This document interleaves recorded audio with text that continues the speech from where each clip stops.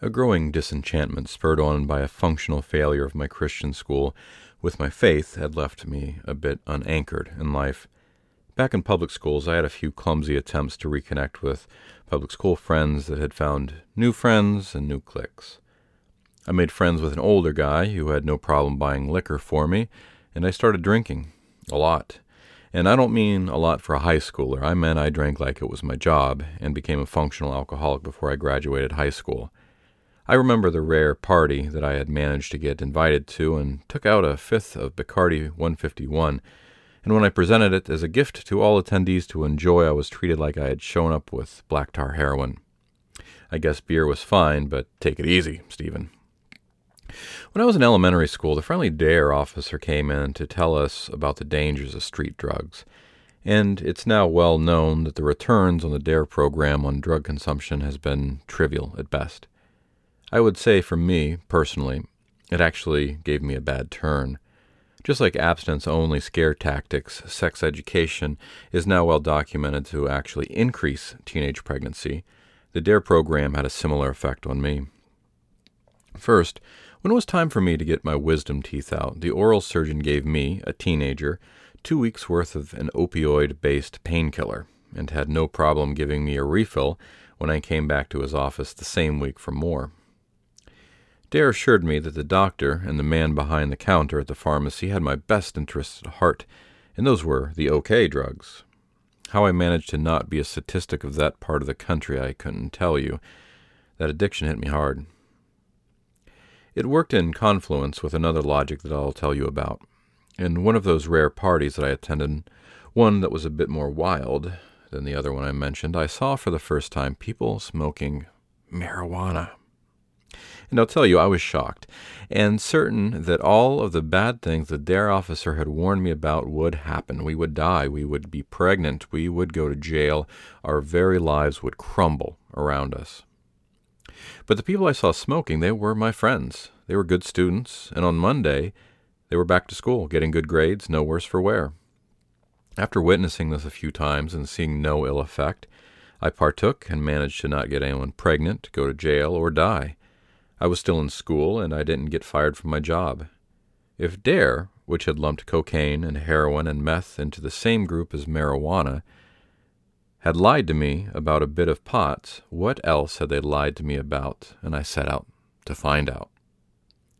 A few years later, I sobered up and realized that all of the drinking and drugs had kept my life in a sort of stasis. I got my mind straight and swore off all of it and stayed that way for about a decade. During that time, I did involve myself with a church after-school program in which I mainly played hacky-sack with the kids and tried to keep some law and order. The program was run by a young, enthusiastic pastor, fresh out of Methodist seminary.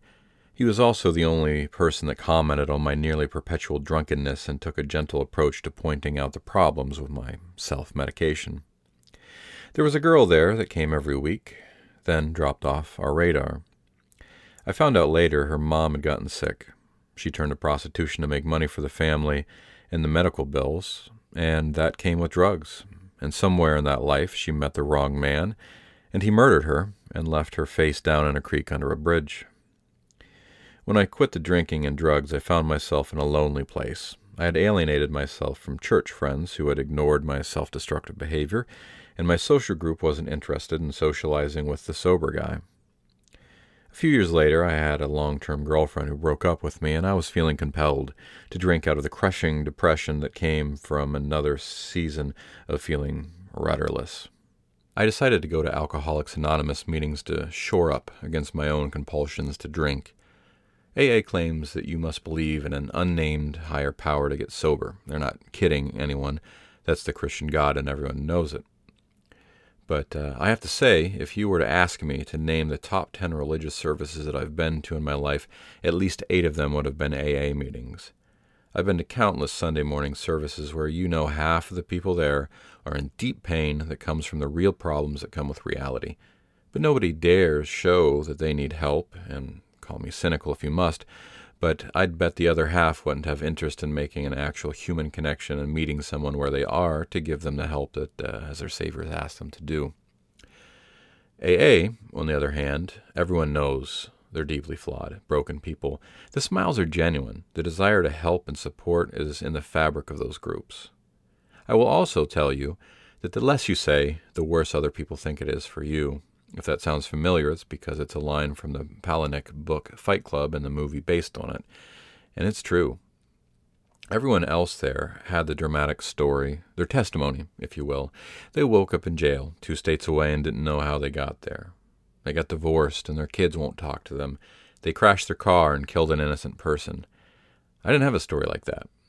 I'll tell you the moment that I decided that there was a problem with me. I was watching The Simpsons with some friends. We were drinking, and there was a scene where one of the characters announced that every group of drinking buddies needs one real alcoholic to make their alcoholism look less raging. We all laughed, and I said, "We don't have someone like that." And then silence. Oh, it's me. I'm that person. I got my head on straight. I got my act together. I got a better job. I moved to a better living condition. I spent more time outdoors, and I went to revive my faith. In the bigger city that I had moved to, I got myself involved with a Vineyard Church. They've got large corporate worship and really push for people to join smaller groups. If I remember correctly, they call them cell groups, which I thought was pretty cool. I recall my sermons having an ask in them. Look inside yourself, evaluate your thinking, which is refreshing. At that time, though, I did find myself deeply interested in 2 thinkers. First, Alan Watts, who was a 20th century, theologian doesn't seem to fit, even though he spoke at tremendous lengths on a variety of religions. I think philosopher would fit better.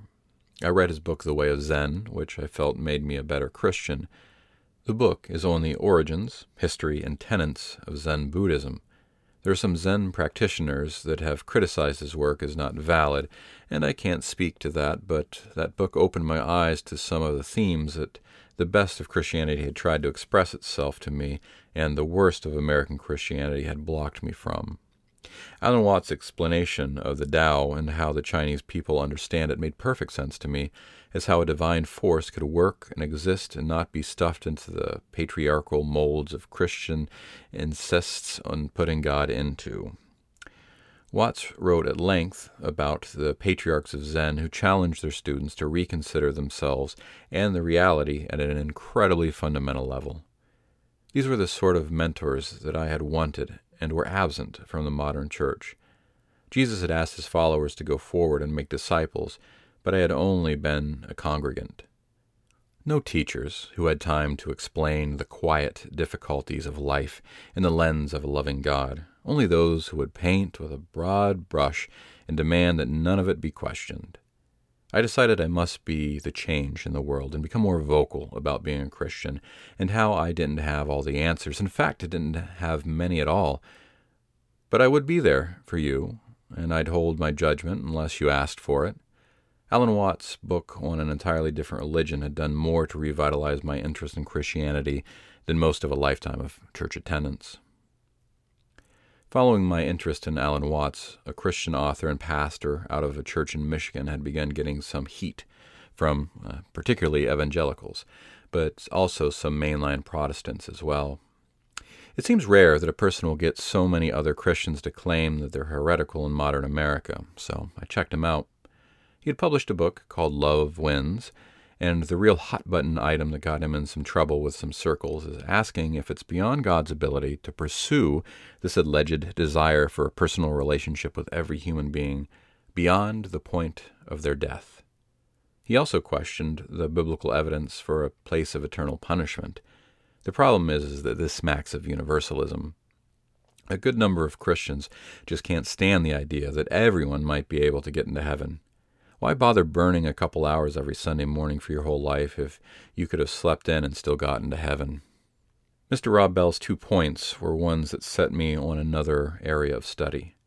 The point about questioning the biblical fundamentals for the idea of hell is one. Despite modern evangelicals focusing on a fire insurance style of salvation, the Bible spends very little time on talking about the afterlife, let alone eternal damnation. In fact, Jesus' reference to hell really do seem to, prior to translation into English, appear to be a literal reference to a garbage dump, not an eternal spiritual death. What else in this collection of 66 texts might I have to learn for myself? The second point was the idea that Christians had put God into a small box. Just because the attributes of the divine are not clearly spelled out in some old book doesn't mean those attributes don't exist. Furthermore, the idea that a finite human mind could fully understand the limits of a limitless entity is laughable. Alan Watts' discussion on the ideas of the Tao stuck with me as I thought about this. Atheists like to ask the trap of a question. Can God make a stone so large that he can't move it? Understanding the divine, as Mr. Watts explains the Tao, makes that question nonsensical. God wouldn't make a rock so large that God couldn't move it, because that's not what God does. Rob Bell's book, Love Wins, actually went into high demand and didn't become available to me at my local library for some time. However, I was able to get some of his earlier books on CD and listened to the audiobooks on my long drives to work. His work, Sex God, with its provocative title, was my favorite, in which Rob Bell describes God's relationship with humanity in romantic terms. If you check out any of Rob Bell's works, I'd recommend getting them in audiobook format. He is a terrific speaker. His works frequently raise questions that are left unanswered, which might leave a person feeling unfulfilled, but at that point in my life, I needed more questions, less answers. As of this moment, Mr. Bell has a podcast that you can subscribe to, and it comes and goes from my podcatcher. In the context of the pulpit and his audiobooks, I like him more. Rob Bell, unstructured, somehow is challenging to follow. On a particular episode of his podcast recently, he talked about how evangelical Christians are willing to let their spiritual leader, probably their pastor, gather their wisdom for them. That stuck with me. Gather wisdom for them. The other option is looking within and without to find your own. Instead of kneeling at the feet of your guru, you take it upon your own shoulders to find your own truths. That stuck with me. Now, my first job after college, they were in kitchens. Kitchens are a great place to see people at their best and at their worst, and they attract a diverse crowd of people. Anyone with a tolerance for heat, pain, and fast-paced work can work there. And so can desperate people who live on the edge of financial ruin. There was one person that I worked with. I'll call him Marcus. He was a server. He was a few years older than me, and he was gay. I'm guessing that he is still breathing, so I'm guessing he's still gay. But he held just enough flamboyance that there wasn't any guesswork that went into whether or not he was gay. This was the first time that I was aware of that I had met a gay person. There were two guys in my high school who were gay, one who I never met and another one who was a friend who came out after I left high school, and we drifted apart, as people do after high school. Marcus was loud and proud. This didn't fit with the education of my childhood. Gay people were secret perverts who were ashamed of their perversion. If you grew up in a big city, this might be something difficult to understand. But when you grow up in a not that big of a city, you can have this kind of thought in your head for a long time. Marcus flirted with guys in the kitchen, and nobody seemed to mind. My coworkers would shrug it off as a fun game. No harm, no foul. I'm guessing that some of them would have behaved violently had Marcus been more than flirty with them, and that might have included me, to be honest. But otherwise, it was all a joke, just a game. One day, Marcus was at work, upset. Something had happened. It turned out that one of his relatives had said something hateful to him about being gay. As a person brought up to believe that homosexuality was a choice that perverts made, I asked him, if being gay is causing you trouble with your family, why don't you just stop being gay? Upset Marcus still managed to handle such an ignorant question with a measure of grace. He saw the sincere look on my face that only someone who couldn't even begin to understand the fundamentals of his being could hold. He drew himself up and asked me, "Do you think I chose to be ostracized by my family and my friends? Do you think that I could just choose to stop being gay and make my life easier? If I could, I would. Why would anyone choose to be gay where half of the world hates them?" And he left me to ponder those questions. It had truly never occurred to me why, if being gay was a choice, would gay people not just stop having homosexual sex to avoid their own persecutions? And that began the complete unraveling of every bit of homophobic education that had been lodged in my mind up until that point. If two people of the same sex want to have sex with each other, how, in this land of individual liberty, Could that be a problem for me or my community or anyone? It wasn't for me, but neither is skydiving. In a later job, I'd wind up working in a location that more than a third of the employees were some kind of not straight, and a sprinkling of them were polyamorous people, which really rounded off the rest of the hard edges on my prejudices that I had been taught to have. If integration helps with racism, it does with homophobia as well. Over the next few years, I had good seasons and bad seasons. I'd return to Rob Bell and Alan Watts from time to time. I'd consider the divine and wonder about all of the different elements that make up human existence, and ponder the eternal why. I was given an early print of Ayn Rand's Atlas Shrugged by a rather liberal friend, and I read the whole book and explored the points made in the book about only accepting reality through the filter of reason, and also took in some of the bits about being a right asshole to people around you, which didn't do me any favors socially, and it also caused quite a bit of dissonance with the best parts of what Christianity expected of me. If the poor are poor because of their own moral shortcomings, then allows me to abdicate my responsibility of caring for the poor, right? If you haven't read the book, I'll save you the lengthy read and let you know that it's not a bad story, but Ms. Rand could have done with a judicious editor who would have reined in her penchant for monologue. There is a 50-page monologue in the middle of the book that sums up all of the book's philosophical points and numbs the brain while it's at it. But the points that are raised are that everyone is responsible for themselves and paints a beautiful picture of capitalism in which everyone is equal and every individual's ability to produce and execute contracts as equals yields a utopia. However, anyone with half a brain can see that American capitalism, or might I say feudalism, has fallen quite short of the ideals that Adam Smith wrote about his The Wealth of Nations, or what Ayn Rand had claimed in her books. Capitalism is just as much of a success on paper as communism, if you ask me. In my research into Ayn Rand's philosophy, objectivism, I did come across a group of people who found an intersection between their scriptures and Rand's writings. Satanists, specifically the Church of Satan.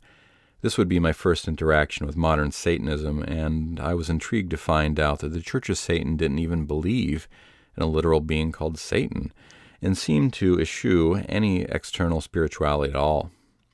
I did find plenty of websites of Christian conspiracy theorists that claim that this was an esoteric front. The Church of Satan would tell you to embrace the demands of id and use it to pursue the best beast you could, but once it had you, it'd graduate you into the true Church of Satan, which is actually devil worship and child sacrifice and blood orgies and all of that. I decided to be my own judge and picked up a copy of LaVey's The Satanic Bible. I immediately felt the overlaps between objectivism and the ideas put forth in LaVey's book, and I also did find his thoughts on personal development of personal goals to be thought-provoking and inspirational. I did find the book lacked a certain feeling of coherence, and also I couldn't quite figure out if the Church of Satan believed in the supernatural some, or just a little, or a lot, or none, as it discarded the idea of literal Satan, but also had prescriptions for magic. Now, both Objectivism and the Church of Satan were interesting reads, but they didn't stick in my heart as something I wanted to pursue any further, and both dwindled out of my consciousness. The elevation of the self to no ends beyond the self seemed short-sighted.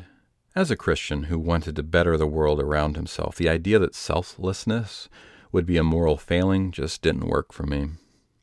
I did give a decent amount of time into reading about modern magicians. The adjacent texts from the Satanic Bible took me to John Dee and then forward into the future to Aleister Crowley, the Ordo Templi Orientis, and the Hermetic Order of the Golden Dawn.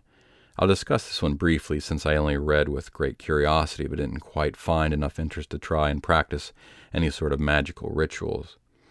Coming from a background in which not only is God real, but his army of angels and host of demons and other sundry spirits, why wouldn't people be able to tap into some of these supernatural powers and change the world around them through arcane means?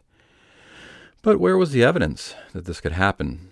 Legend after legend, but if a magician would be able to change lead into gold or bring spirits into this world to do their bidding, where was their destruction? Where was their creation? What problems had been created or solved by their ancient meddling in the realm of spirits? These questions would come up again much later in a different area of thought. More time passed, and my Christianity evolved. I loosened my grip on it. Taking the religion too seriously had drained the joy out of what it should have brought me. If a religion is nothing but a set of rules against certain actions, and they must be followed precisely, what fun is there in life? Where is the room for love? My instruction to never question the correctness of the American Republican Party eroded with that as well. Being a Christian and being a Republican were not the same thing, and I witnessed my family and my friends make what I saw as the decision to be a Republican or an American over being a Christian. When the two came into conflict, they'd choose the GOP over Christ, but feel no conflict in it. The abortion issue is of primary note. It was our obligation to make sure that all the babies made it into the world unscathed by the murderous machinations of their mothers. But once breathing the same air as us, we were liberated from any obligation for the well-being of that child, and certainly from the well-being of the mother. And all of that certainly compounded with evangelical Christians claiming that the United States' current president is a positive instrument of God. The hypocrisy of this runs so deep that any way that I could think to make and sense of this other than the wholesale self-indoctrination that the GOP is more important to the success of Christianity than Christ's own words.